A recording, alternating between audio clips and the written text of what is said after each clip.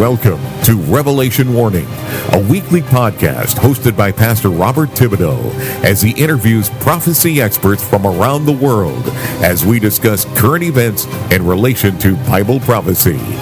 All of this is to give the world a final revelation warning. Now, here is your host with this week's guest, Pastor Robert Thibodeau.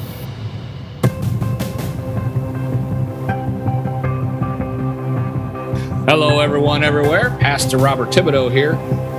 Welcome to the Revelation Warning Podcast. We are so blessed that you're joining us here today. Hello, everyone, everywhere. Pastor Robert Thibodeau here. Welcome to the Kingdom Crossroads Podcast today. We're so blessed that you're joining us. You know, the book of the Revelation, for some, brings ominous warnings and invokes fear. For believers, the opposite is true, or at least it should be for believers. The hope that the soon return of Jesus is about to happen. You know, we can see signs from the book of the Revelation all around us today. We are living in what the Bible depicts as the end days. We are living it right now. As I said, for believers, we should be getting excited. We also need to get busy. I mean, we need to be witnessing like never before. We need to sound the alarm as never before. We need to be warning everyone that the end is near. Now, I wouldn't go as far as to hold up a sign that says that on a city street corner, you know, unless that's what the Lord told you to do. But we should be sharing the gospel and relating it to the end times events in an effort to show the world that the Bible is true and we are about to witness something spectacular. Hey, man, don't shut me down when I'm preaching good. Glory to God.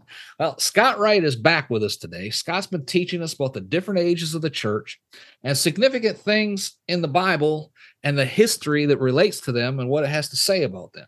Now, if you missed any of the preceding episodes where we covered the church ages 1 through 6, go back to the archives, find them, listen to them, because you'll be amazed at the information Scott's been sharing with us thus far. Amen. Scott is helping us to understand each of the different church ages and why they are so significant, especially as we look at the modern day church age with all the societal problems that we're facing today. Amen. Today, we're going to be looking at the seventh age of the church as depicted in the book of the Revelation. To do this, help me welcome back to the program, Scott Wright. Scott, it is so good to have you back on the program today, brother. I appreciate it. Well, Bob, thanks for having me and look forward to our fun discussion here on the seventh age of the church. Amen. Well, give us a recap of what we talked about thus far and how it all leads up to our subject matter for today, mainly our relation to the Church of Laodicea. Well, obviously, we've covered the first 6 ages of the church, and we're starting to see a pattern emerging, which we will talk about once we finish talking about the 7th age of the church. And through that, God had a plan, obviously.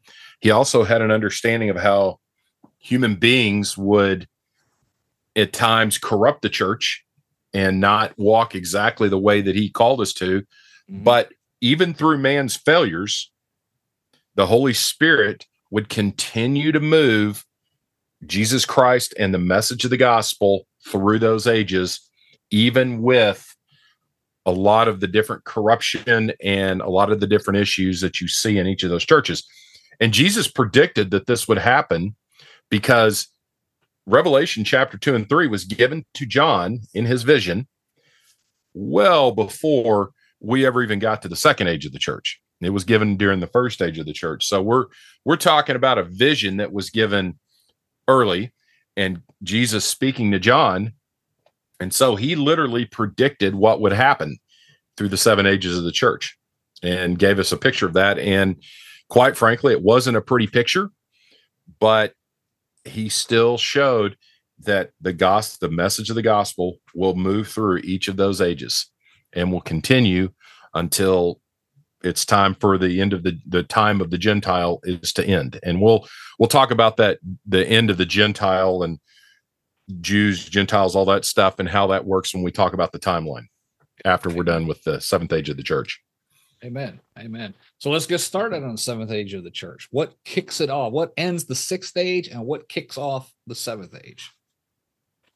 Well, as you and I have already talked about it's really the 1830s. And if you go back and you look at the 1830s is a time of mass expansion of technology. And we're not talking about little technologies that would impact us. And when I say mass, I'm talking about the ability of transportation and communication that would impact the masses of people, not just giving more goodies to royalty. But now it was going to literally change the life of people that we would consider the middle class and the lower class as far as socioeconomically. It would not just do it here in the United States and in Great Britain, but across the world. And in the 1830s, we're going to see things like the telegraph really come about. That's communication, eventually leading to things like the telephone and all the other things that we see of mass communication today. We're going to see the railroad become the dominant force in as far as land travel. It's going to replace the covered wagon and the horse. And then eventually, obviously, the car will follow behind, and then eventually airplanes and all that stuff will come into play down the road. But the railroad is kind of that big one as far as mass transportation, as well as the steamship, because that's going to allow these ships to get across, at that time, the Atlantic Ocean between the United States and Great Britain and Western Europe at a much faster rate.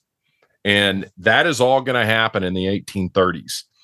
Most of this will really have taken off just before 1840. And the signature event that really is kind of that highlight event to show the trigger is when Queen Victoria, who is the monarch of the most powerful nation on earth, Great Britain, is coronated in 1838. That is significant. Why is that? Because Queen Victoria is going to marry Prince Albert, and those two together are going to, and you could really say it's both of them, they are going to do something that hasn't really been done by a monarch. They're going to become the voice of the people in many ways. And you can go back and look at the history, the things that they promoted, but they're going to speak, Prince Albert's going to speak out against things like slavery, and they're going to look at the conditions of the poor and all of those things. But also and it's kind of all happening together with this emergence of these technologies. And then now you have a monarch that is becoming the voice of the people, still being a monarch, but instead of lording over people, helping people to rise up and live a better standard of living. What this is really, you can think of this last age of the church as the age of the individual, because it is going to promote the individual. The other 6 ages of the church, the Great Awakening, is kind of given that idealism to it. George Whitefield goes further than anybody, preaching the gospel and leading the movement of the first Great Awakening. Well, embedded in that philosophy is the individual connection to Christ himself, not the church being that buffer anymore. Well, that idea of individualism and the individual rising up will give way eventually as the Great Awakening dies off. The second Great Awakening dies off. There is a third Great Awakening, by the way. I want to throw that out there for you historians, and you know that, but it didn't have a lot of impact. It was just a little bit of a continuation. So I don't really pay attention to that one like I do the first two. But what you've got to see here is that it's the rise of the individual, and that starts to take off in exponential ways in the 1830s. We're going to fight a war 30 years later over human rights. Right. We're going to fight a war in World War II about freeing people and human rights. We're going to see more of this come about. We're going to see more social wars fought, not over land, but over people and rights of people. We're going to see monarchs replaced by political systems. Those are going to be some characteristics that really take off.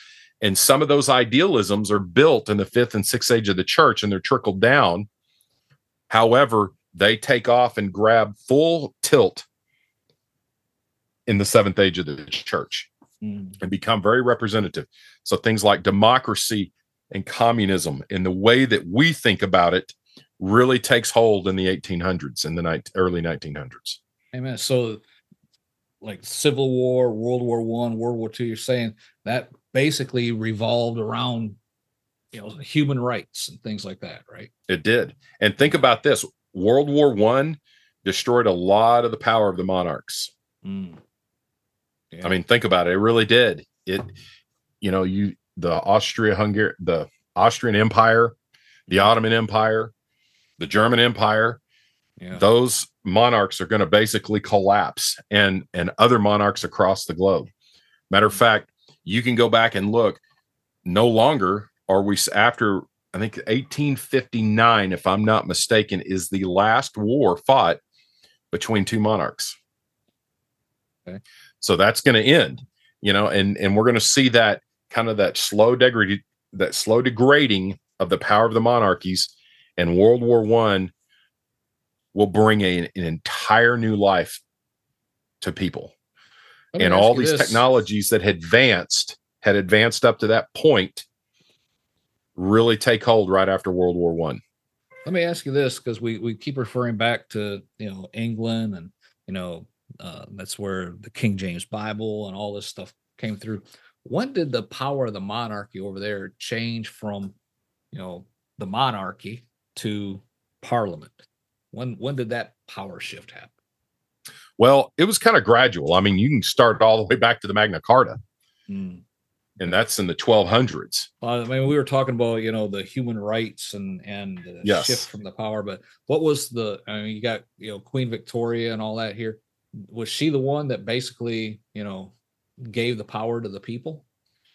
Well, some of that had already been in place, but yes. And think about this. And I always say this, it's not totally different in the United States, because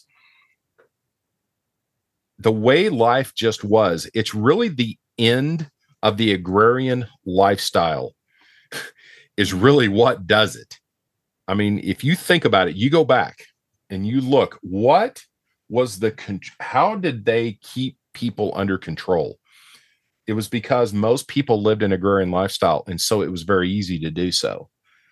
Once that shifted to more of an urban lifestyle, and what I call the Industrial Revolution really maturing, which is going to happen in the 1830s, that is going to give way more to the individual, because now people have the ability to move from different jobs to different jobs. They can move around. So it almost becomes impossible for governments to control the people like that. You're going to see more rioting, more movements, more revolution in certain ways, even though some revolutions had happened before. Nothing like this. These were going to be social revolutions.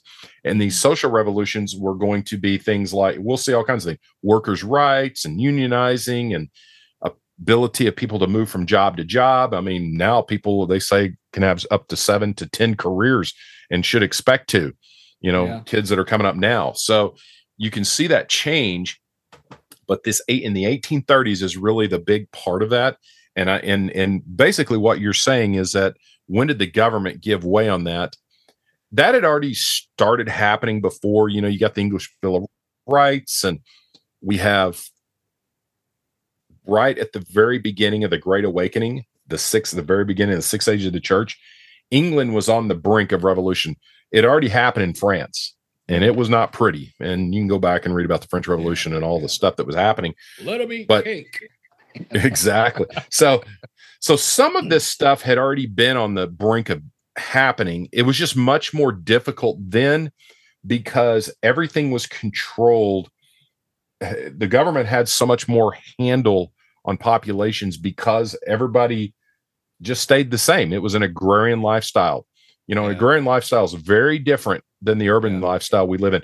Now, for the first time in history, we have over 60% of the world's population living in urban areas or suburban areas. Yeah. So we're not living agrarian lifestyles anymore. Yeah. It's a very different mindset. I mean, you're sitting in you're sitting in a major city right now. I'm sitting in an area that has become a major area. And so we're sitting here electronically talking and hosting a podcast, and people are able to listen to it. I mean, this is, we take it for granted. Yeah. But quite frankly, this is beyond a paradigm shift. I mean, even the way we think now of church and gatherings of church is changing. Mm-hmm. I mean, we're seeing those things today, and we've been watching this happen really over about the last 30 years. Exactly. And it's been gradual. Now it's not gradual anymore. It is changing in droves in the way that we think of church, as far as how our society, going to church on Sunday, what does that look, just that type of style. And what's happened is we've just gradually moved away from an agrarian lifestyle. Yeah. And that the big catalyst is the start, kind of starts in the sixth age, the start of the sixth age of the church, but it explodes in the 1830s with the start of the seventh age of the church. Amen. Amen. Amen. And you got to, and here's what I believe in. And one of the things that people do is when they're looking at when were those trigger events that happened with the different age of the churches switching, is they only look at church history. But you really have to look at all of history combined. You have to see the global impact. And so these are the global impacts, the events that would have really shaped how it would change, because the way things operate, social and culturally and all those things, and how they are global, and the powers to be, and who's controlling those different entities at the time, those are really the focal points of flipping those ages of the church, because that affects how the church operates. Amen. On so many levels, and how the gospel is spread. Amen. So the start of the seventh age of the church coincided basically with the as you said, the shift from the agrarian society to the industrial age, coupled in with all the transportation, like we talked about before, being able to go, instead of taking 3 months to go across the ocean, you're doing it in a couple weeks. Exactly. Like that. All that technological advance has ushered in to the seventh church age, right? Exactly. Yeah. Think about this.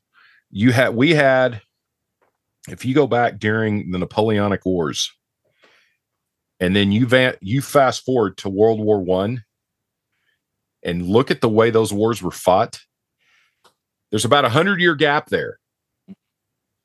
Look how far technology came, and look how different the societies were in 100 years. But if you kind of dial back, you can say, hey, in the 1400s all the way back to the 800s, life didn't change that much. It wasn't that different. It wasn't that different in the 16 and 1700s. It was a little different. Yeah. That growth is exponential. I mean, that's what I say. You said the 14, 1500. I was thinking, shoot, up until, about 1800 itself. I mean, everything was the same. I mean, exactly. The populations were getting a little bigger, but as far as, transportation and agriculture and, all that, if your father was a blacksmith, you're probably going to be a blacksmith. Exactly. I mean, that's just how it was. Yeah. Think about this. And I think we go back around, and I would have to look at my sociological mapping, but there are some charts, and a good place to go is Visual Capitalist. They've got a lot of these type of charts. If you go to Visual Capitalist, which I have used in my classrooms before to show certain phenomena that have happened. If I'm not mistaken, I think that there was about, in the 1830s, about 2 billion people on Earth. Mm-hmm. Okay. Now think about this. That is all the way back from the time of Noah till then. All right. And then from the 1830s to 1950, we get to 3 billion.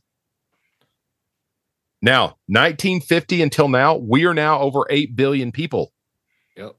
I mean, just visualize that for a minute. Yeah. I mean, it's almost hard to swallow. Yeah. Amen. And I don't think people realize in less than 100 years, we have more than doubled, almost tripled our population on Earth. And part of that we can relate to the industrial age and freeing up. That's a good example of some people having some extra time on their hands, I guess you could say. And that's probably as a result of the industrial age, because you didn't have to work from sunset to sundown. Exactly. And, leisure time became a big thing in the Roaring '20s. Yeah. Yeah. That because, and who affected that? Henry Ford with the assembly line. That was industrialization. Now people could work an 8-hour day, make a livable wage, and still have time. Yeah. Amen. And then you have the automobile, so you can get to and fro a lot quicker from work to home. And I mean, this stuff has not been around that long. Right. Exactly. I mean, television and all that stuff did not really become a major thing until the 1950s. Yeah. When I was growing up, all we had was black and white TV. We didn't have exactly. And I mean, it's very different. And, even before that, it was just radio. Exactly. Yeah. So there's some really good stuff on the History Channel. You can, you can look at things like, I love the History Channel. But you can go back, the men who built America. Look at the Vanderbilts, the Morgans, the Rockefellers, the Vanderbilts, the Fords of the world, the Carnegies. You can there's also other ones that they have brought off of that. And you can learn about some of the different industries and their development from that. There'll be there's a thing on the Titans, which were kind of the next level of major capitalists that really, the captains of industry that really shaped things in the 1900s after Morgan and Rockefeller and them had already dissipated, had already passed on. So this was the next generation, basically, of those Titans. But then there were also, they have these breakdowns of the different industries, like the TV, the telephone, and all these different things, and how that all came about, and the airplane, and the battles and the competitions between those big businessmen, those Titans that were fighting for that. But watching that, it's not just about them, it's about watching that technology emerge and how it completely changed people's lives. There's a big fight on the over the radio, and how that was done, and how that's how NBC came about. And you can learn all those histories, and I don't want to get into too much depth and detail. But that really happens right after the turn of the century. And so let's go back to the seventh age of that the stuff church. really takes off. And that's the beginning of the seventh age. So what happens after the beginning? Where are we at? Okay, so here are some significant things. So technology starts advancing, people's lives start moving forward in a much more rapid pace. The United States Civil War becomes one of the first major industrial wars that we see fought. I mean, there were all kinds of representatives and, I guess, people coming over from Europe to watch this war unfold. And they went back with a couple of understandings. Number one, what an industrial war and the destructiveness of it, and the technologies and how it would impact war.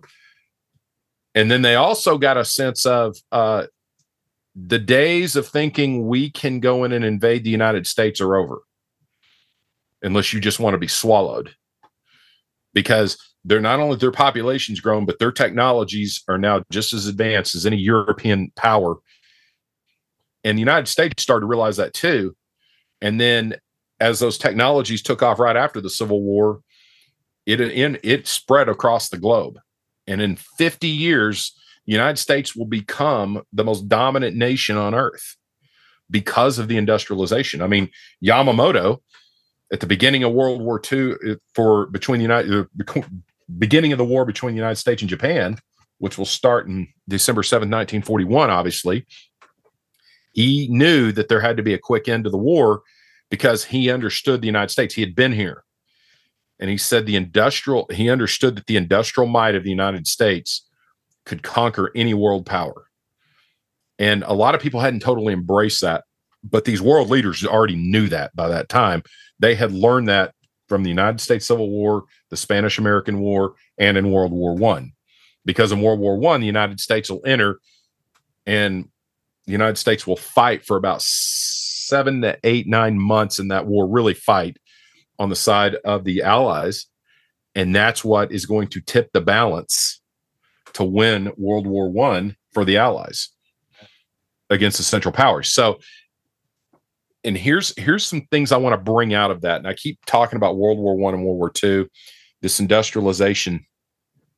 The industrialization buildup will lead, obviously, to what will eventually become all these clashes. I mean, unfortunately, when man develops weapons, they want to use them. And that's what World War I is, a lot of it, because now these nations decided they were landlocked. They were kind of bumping into each other, trying to colonize. Now it was time to square off. And most of these monarchs that were existing at the time, they were all descendants of Queen Victoria and Prince Albert, which was interesting. They were all related, most of them. Yeah, back but when if you go, exactly. And a good movie to watch is watch 37 Days. I think it was put on by BBC, and it kind of shows you how World War I breaks out, the political wrangling that went on behind the scenes and how crazy it was. But here's what I want to make worthy of, or really pull from World War I. World War I is going to be also the signal that we're getting ready to shift from the time of the Gentile back to the time of the Jews. Yeah. Okay. November 1917, we're going to have what's called the Balfour Declaration. Okay. And we're not there yet. We're not there yet, but we are getting there to this shift back.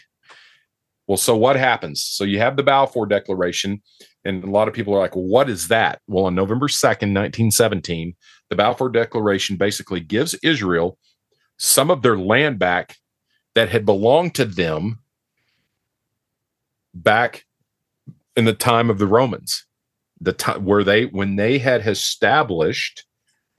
an established nation, and they had their temple, and they had all these pieces and all these things in place. The temple was destroyed, and most scholars say it's 70 AD, some are 68 AD, but most of them agree that it was around 70 AD in August, the beginning of August, like August 5th to August 10th, right in there. So since then, the nation of Israel had been broken down by the Romans, and then they were scattered, and the last Jewish rebellion will be put down in 136, which we talked about was a significant end of the first age of the church. Well, now, in the seventh age of the church, we are seeing this land being given back to Israel. Now, not a lot of people moved back into that area. Still unstable, but the Ottoman Empire, who had been in control of this for a good while, now it is broken down. Okay. And that Ottoman Empire is destroyed by the British and now and Allied forces, I should say. But Britain takes that land and gives it back to Israel. And it was a promise because it was a Jewish banker that had helped bankroll the Allies, especially France and Britain, in World War I. And that was the guarantee that they would give them that back. So this happens. Well, obviously, a lot of Israelites don't move back into that land. And so then we have the Roaring Twenties. I want to jump into those. Obviously, in November 11, 1918 is the end of World War I. We have all these political destruction of all these monarchies. And now all of a sudden, political systems start taking over. If you go back and read the history, and if you can talk to somebody who was alive back then, which obviously is becoming a lot more rare because that generation has basically died off now, most of them. Communism was a big deal. And there was this huge, that's called the Red Scare. Yeah. The communist scare. I mean, it's why the FBI formed it did. It became what it did, is because they were trying to distinguish Americans who was communist and who wasn't, and all this communist stuff. And so there was this, what was happening is political systems, what that was a signal of, is the political systems had taken over. We already had democracy and capitalism. Now we have communism and these are taking over. You'll have fascism rise up in Europe in the 1930s, another political system. Mm-hmm. And so and not monarchies here. So what happens is in this little 20-year time period before World War II really kicks off from the end of World War I, is that these political systems are going to start rising up and becoming stronger and stronger. Well, just like the monarchs of old, they clash. And now World War II happens. Well, one of the political systems, fascism, wants to rid itself of certain races and types of peoples and groups.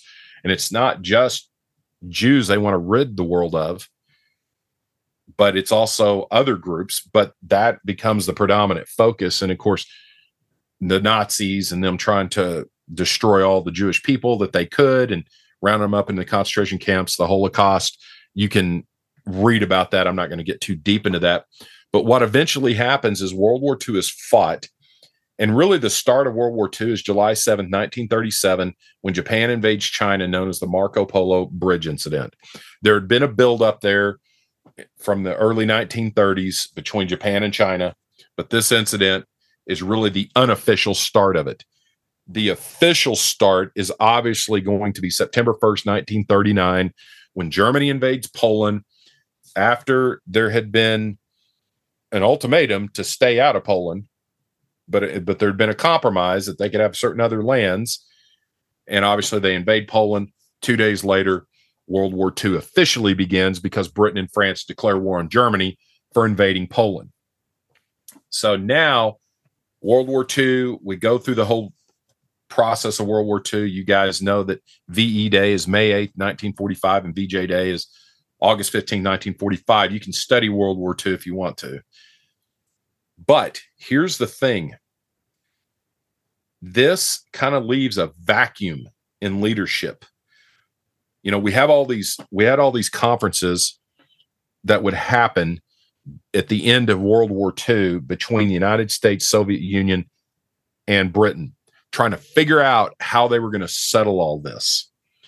What's interesting is if you go back to the end of World War I and how that was settled, the only country that's involved in both of these is Britain. United States and Soviet Union was not involved at any large degree. I mean, the United States was there to represent the United States. Woodrow Wilson went over there himself, but really had no impact at the end of World War I on really what went on there because the United States had not been in the war much. This time, political systems took over at the very end, and you had Britain with its parliamentary monarchy.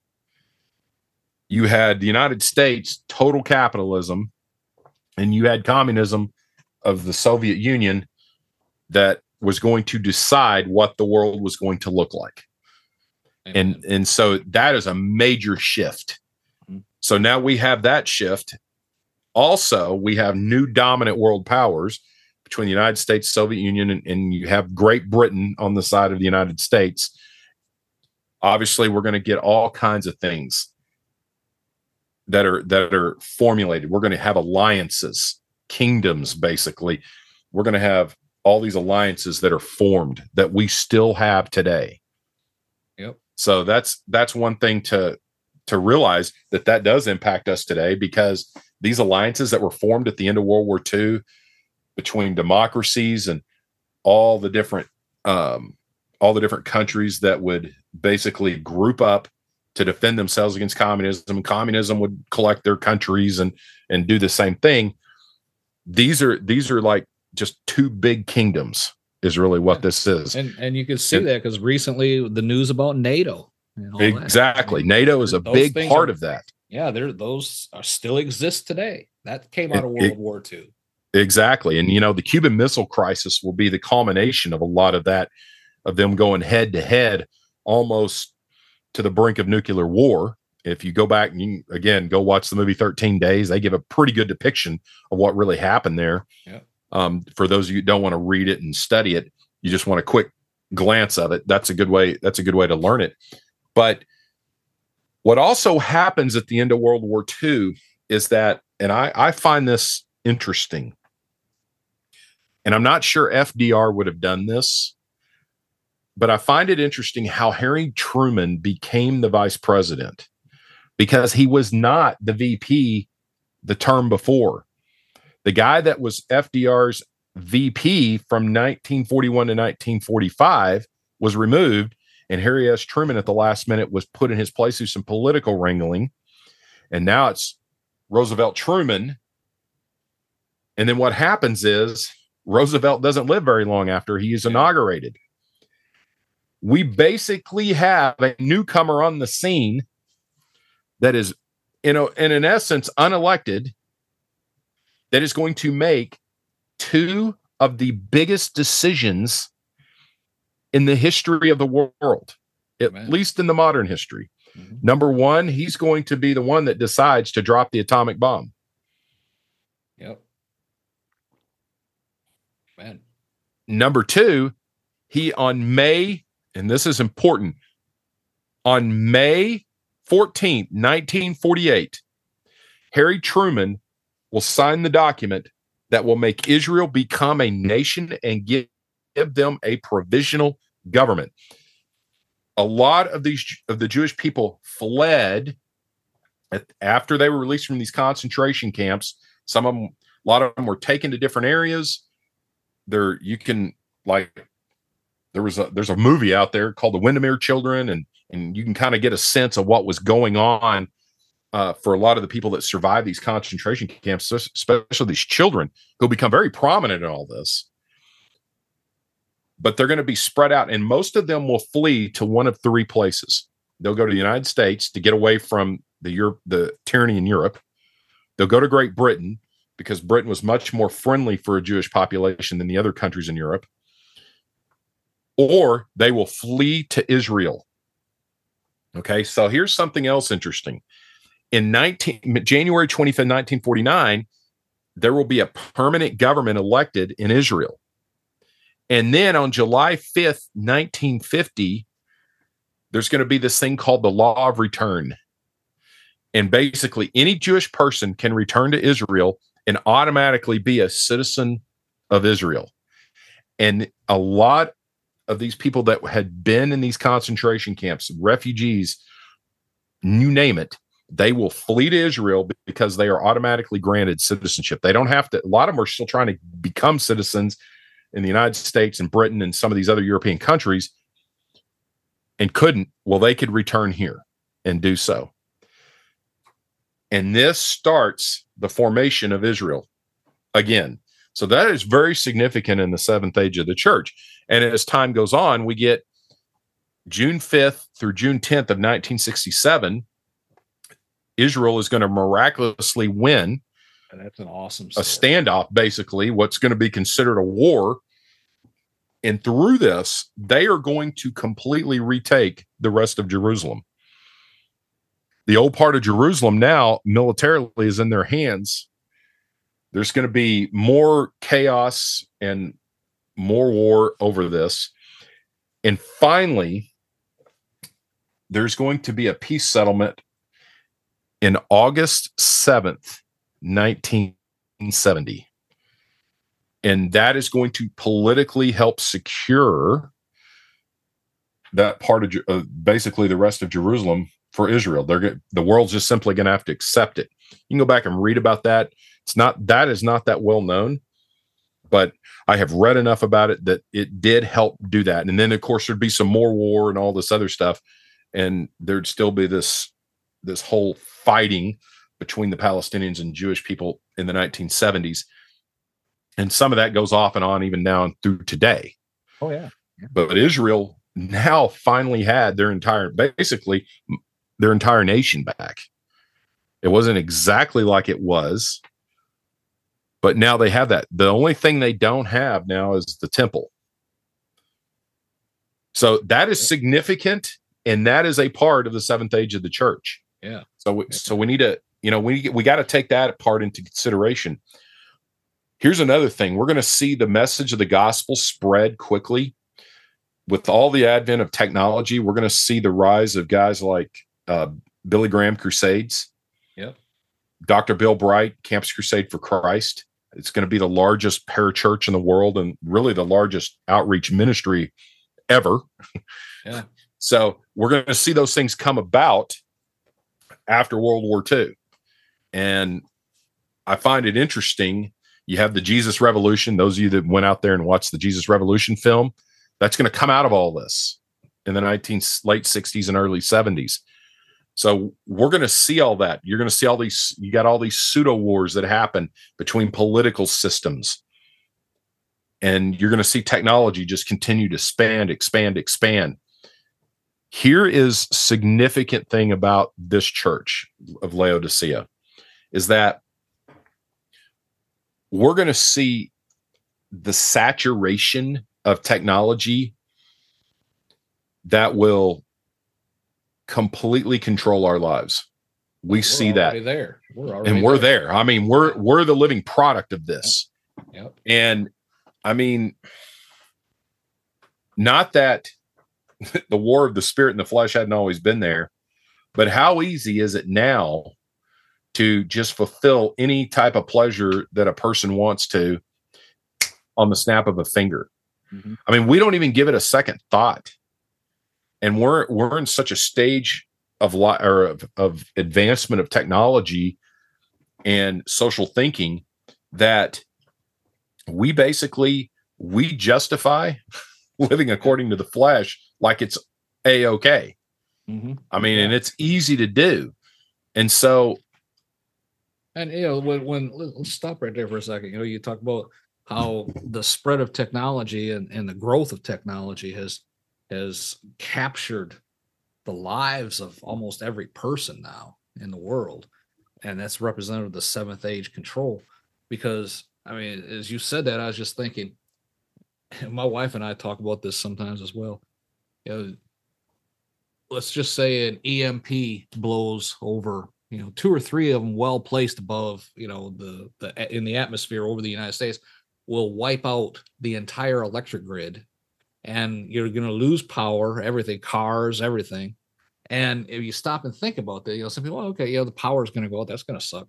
But, it's not like, a lightning storm knocked the power out. We see news reports, the power's been out for 10 days now, before they can get everything back on.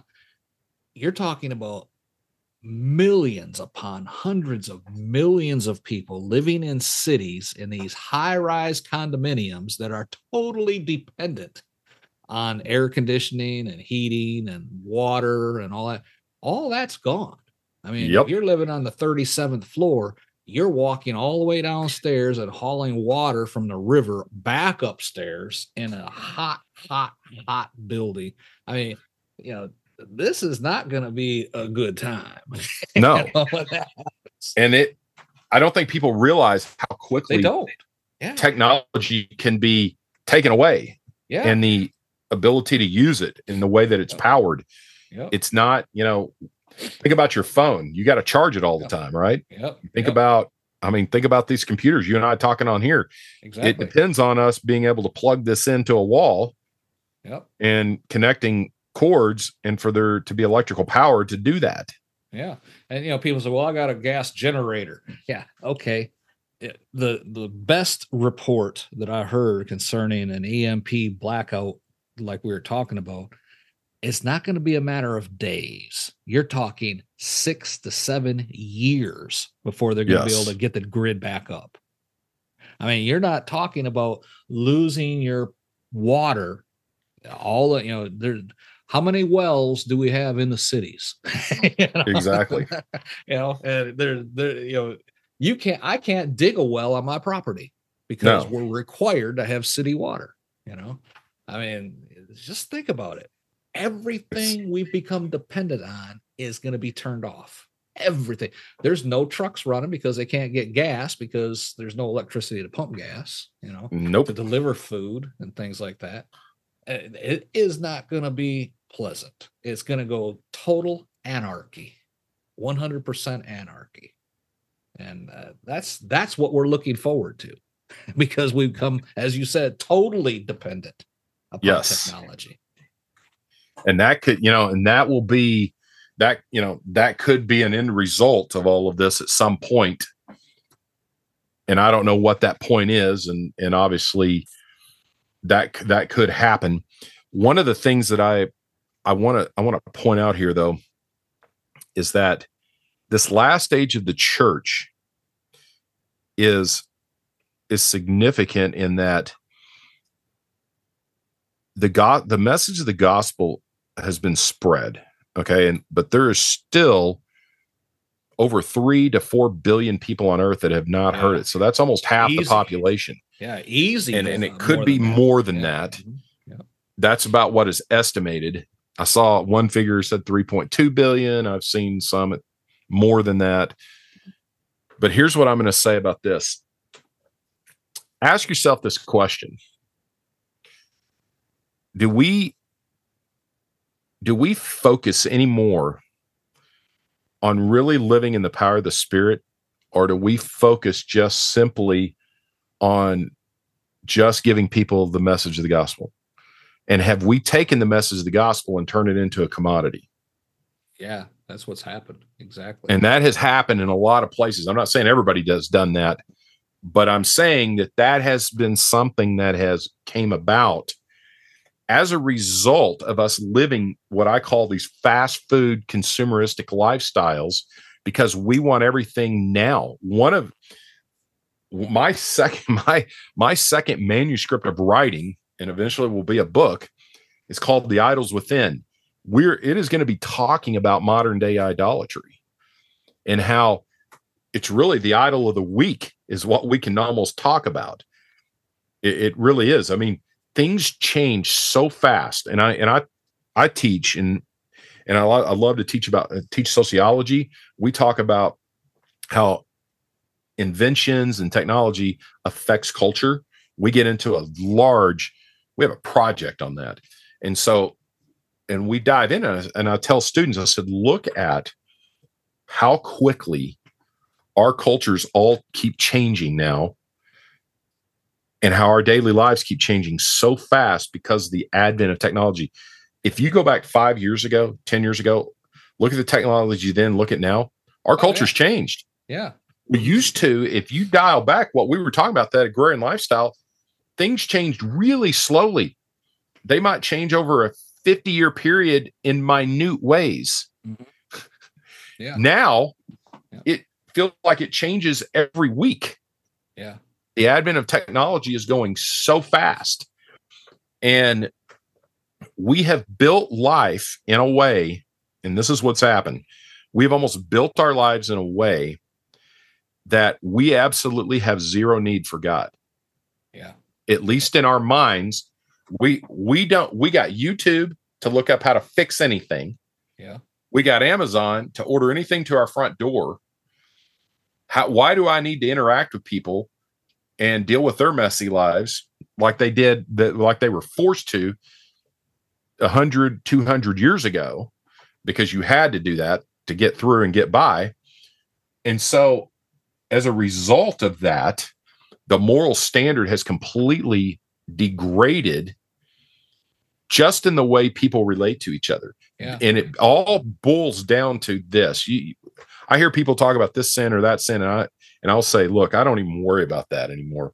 Sin is just a symptom. What it really boils down to is that people have lost their understanding for the need of God. And I believe that is a major symbol of this church age. Matter of fact, if we read Revelation chapter 3, and we start, and I'm going to pull that up right here, and we start with verse 15. It says, I know your deeds. You are neither cold nor hot. How I wish you were one or the other. So because you are lukewarm, neither hot nor cold, I am about to vomit you out of my mouth. Now, listen to this verse, because we all get into this lukewarm thing, but the next verse really lays it out. You say, I am rich, I have grown wealthy and need nothing. Yeah. Mm-hmm. But you do not realize that you are wretched, pitiful, poor, blind, and naked. Ouch. Okay, now go and read the other 6 ages of the church according to Revelation, and then read that. This is by far the most stringent, harshest, and most condemning thing that is said by Jesus of any of the ages of the church. The only other thing would be the Jezebel spirit of the fourth age of the church that I would equate with it, because he's going to throw it on a bed of sickness, but he gives them time to rid themselves of it, and they don't. But this is almost like a total, the way it's written and the way it comes across, it's like a total depiction of everything. Yeah. It's not just some people. It is like he's talking about the entire church.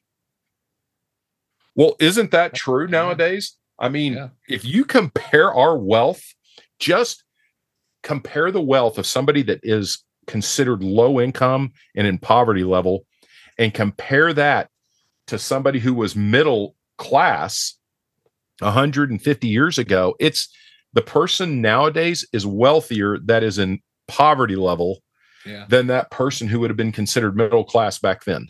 Yeah. That is the difference. And so this advent of technology has really changed the way we think. And and he wraps it up right there, and need nothing. Okay. Nothing. We don't think we need anything. But the truth is, we need God more now than ever. Oh, and for those of you listening, amen. Understand this. Your need for God is so deep. And no offense, but our sin, all of us, and this is all of us, this is me included. Mm-hmm. Our sin is so wretched and so pitiful, regardless of what age of the church you've been living in, or even before Jesus came, that to not understand that you have a need for God means that if you don't feel that, then you are blinded from the truth. Because I find it interesting, the very next thing in verse 18, he says, I counsel you to buy from me gold refined by fire so that you may become rich. What he is talking about, gold is truth. And he's telling you to buy truth from him because he is the only source of it. See, Jesus said, I am the way, the truth, and the life. And him saying that he is the truth, he's totally re-saying it right here, the same thing. And he's telling you that your faith needs to be refined by his truth, and that you can only get real faith from him. You can only please God through your faith in him. There is zero other ways that we can do that. There is zero other ways that we can overcome our sin. And if you relate that back to verse 17, I think that becomes pretty clear. We don't just need God. He is more vital than your next breath. So God is the God of breath and the God of life. Amen. And we need to realize that in this age of the church, because this age of the church, unlike the other ones I've been talking about, this is the one we're living in. Yeah, absolutely. And as we get ready to wrap up, share how this church age, the seventh age of the church, is going to end. Well, interestingly enough, I've studied eschatology a lot. I've talked to a lot of people. There's a lot of different ideas about some of the wrap up, but when we jump in, and I'm gonna sort of leave a little blank here because I really want to include this in our next topic when we talk about when we give out the organization of these 7 ages of the church. We're going to give almost like not a PowerPoint, but almost like a spreadsheet and an understanding of how well organized God is in all this. The main thing I'm going to say is this: God has given an organization to this, and he has layered a time period to it. Folks, this 7 age of the church, the entire body of the age of the church, is not forever. That's right. It is going to end. And the fact that Israel got their land back and their people moved back in and they established a government there should tell you that some of the prophecies of the Bible are coming true and already have. Yeah. And that should be a good signal that we need to have a sense of urgency to not only be teaching others about Christ, but that we need to live in the Spirit, and we need to submit to that leadership, because we need God in every aspect of our lives. There is not a part of our lives that we don't. And in talking about the end of this age of the church, there's going to be some significant things that happen. And I know a lot of people are saying it's going to be tomorrow. It's going to be really quick. In human years, I think we still got just a little bit of time left, maybe a little bit more than what people are predicting. But I'm going to say this. I don't think there's a lot. Right. Amen. I really don't. I think we are crawling to the end. And when I give you in the next episode, when I lay out that time and how organized this has become and how clearly organized it is, I think you're going to get a sense that, hey, something is going to happen around this time period. So do not delay. Yep. It will come like a thief in the night. It's like the man who needed to be prepared for the thief to break in, but wasn't. Make sure that you are prepared. And that is by receiving Jesus as your Savior. That's it. And then submitting to the power of the Holy Spirit to lead your heart in whatever direction he calls. At the end of this, you can live it up in this life if you want to. Yep. But what do you really have? 80 years, 70 years, 90 years? Some people don't have tomorrow. Yeah. That is not even a pinprick on a timeline compared to eternity. Yeah, exactly. And I did a quick calculation one time. My mother died when I was 18 months old. Okay. And just using the one day with the Lord is 1,000 years, 1,000 years is one day, right? I just using that as a calculation point. When I get to heaven, which could be at any time, but let's just say it's now, right? As far as her time reference is concerned, she's been gone like 10 minutes. Yep, exactly. Here's 65 years later, I'm still here. And then I get up, Mom, she'll know me, I'll know her and all that stuff. But, like if something was to happen to your spouse or something like that, and then you died 3 years later, she's still being introduced to Jesus when you get there type thing, so it's like, oh, you're here already, so, the time in heaven means nothing, and because it goes forever. Exactly. And we have no concept of time there because we're there forever, but you can't get to that. But, and let's look at the flip side of that, folks. If, you can enjoy heaven forever and ever, and it's, there's no concept of time. You're just there. Hell is the same way. You're there. You are there forever. And as Scott's been saying, the only opportunity you may have is to receive Jesus as your Savior. That's it. That's the only way to heaven. He gave us that scripture. That's the only way that you are going to get through this. And, like I said during that part of the conversation, some people don't have till tomorrow. They will die today. And they'll either die with Jesus or without Jesus. There's no other option. Nope. And, I have been in churches where, someone found out later from the family that on the ride home, this person was saying, I like that message. It really resonated. I think tonight I'm going to walk forward. And he was in a car accident and died. He didn't take that walk. He did not accept Jesus as a Savior because he was going to wait till tonight. Tonight never came for them. There are people listening to us right now. Tomorrow won't be there for you. Who's it going to be? We don't know. We have no clue. But if you don't take this opportunity, Scott has led up to this opportunity, so I'm going to jump all over because I'm an evangelist at heart. Pray this prayer with me right now. Father, in the name of Jesus, I need Jesus in my heart. Lord Jesus, come into my heart. Take over my life. Create in me this new man that your word talks about. One that loves God, one that loves you. Forgive me of my sins. All of them. Every single, even ones I don't even remember. Wash me clean. Give me your life that I may be with you forever. Father, I pray this in Jesus' name. Amen. Now, if you pray that prayer, email me at brotherbob@ftfm.org because we want to rejoice with you. Amen. And if you don't have your own Bible, I'll send you one absolutely free. Postpaid. I'll pay the postage on it. just to get it into your hands, but this is continental United States only. Just reach out, let me know, and we'll put one in the mail to you. Praise God.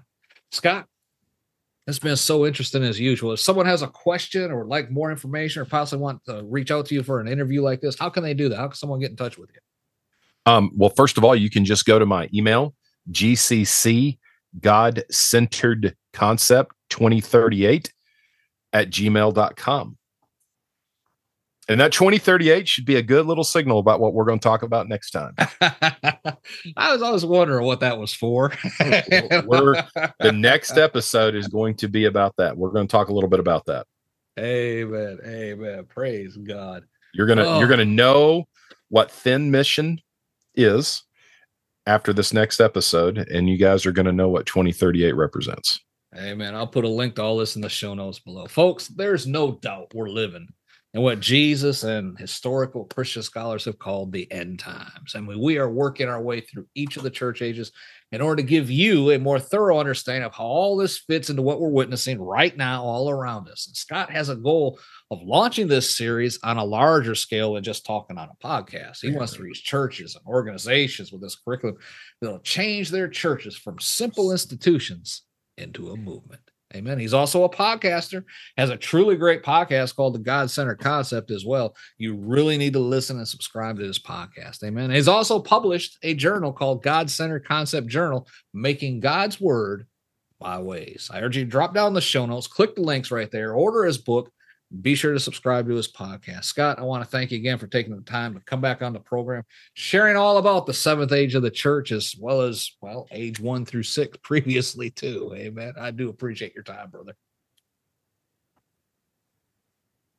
Right there. Oh. I'm here now. There we go. Yeah. Okay, there we go. Okay. See, the devil's trying to interrupt that communications flow, folks. That's technology for you. See, that's a good example right there. There we go. Praise God. Amen. Folks, we just need a little spiritual juice right now. That's it. That's all the time we have for today. For Scott Wright, myself, this is Pastor Byron. Be blessed. You have been listening to Revelation Warning with Pastor Robert Thibodeau and his guest expert on Bible prophecy as it relates to current events. This podcast is not designed to invoke fear, but concern. Help us to make everyone aware that the soon return of Jesus is close at hand by clicking the like, subscribe, and then share buttons below. Share this episode with your loved ones, friends, and coworkers. For more information on our ministry, please visit podcasterforchrist.com and be sure to come back next week for another episode of Revelation Warning.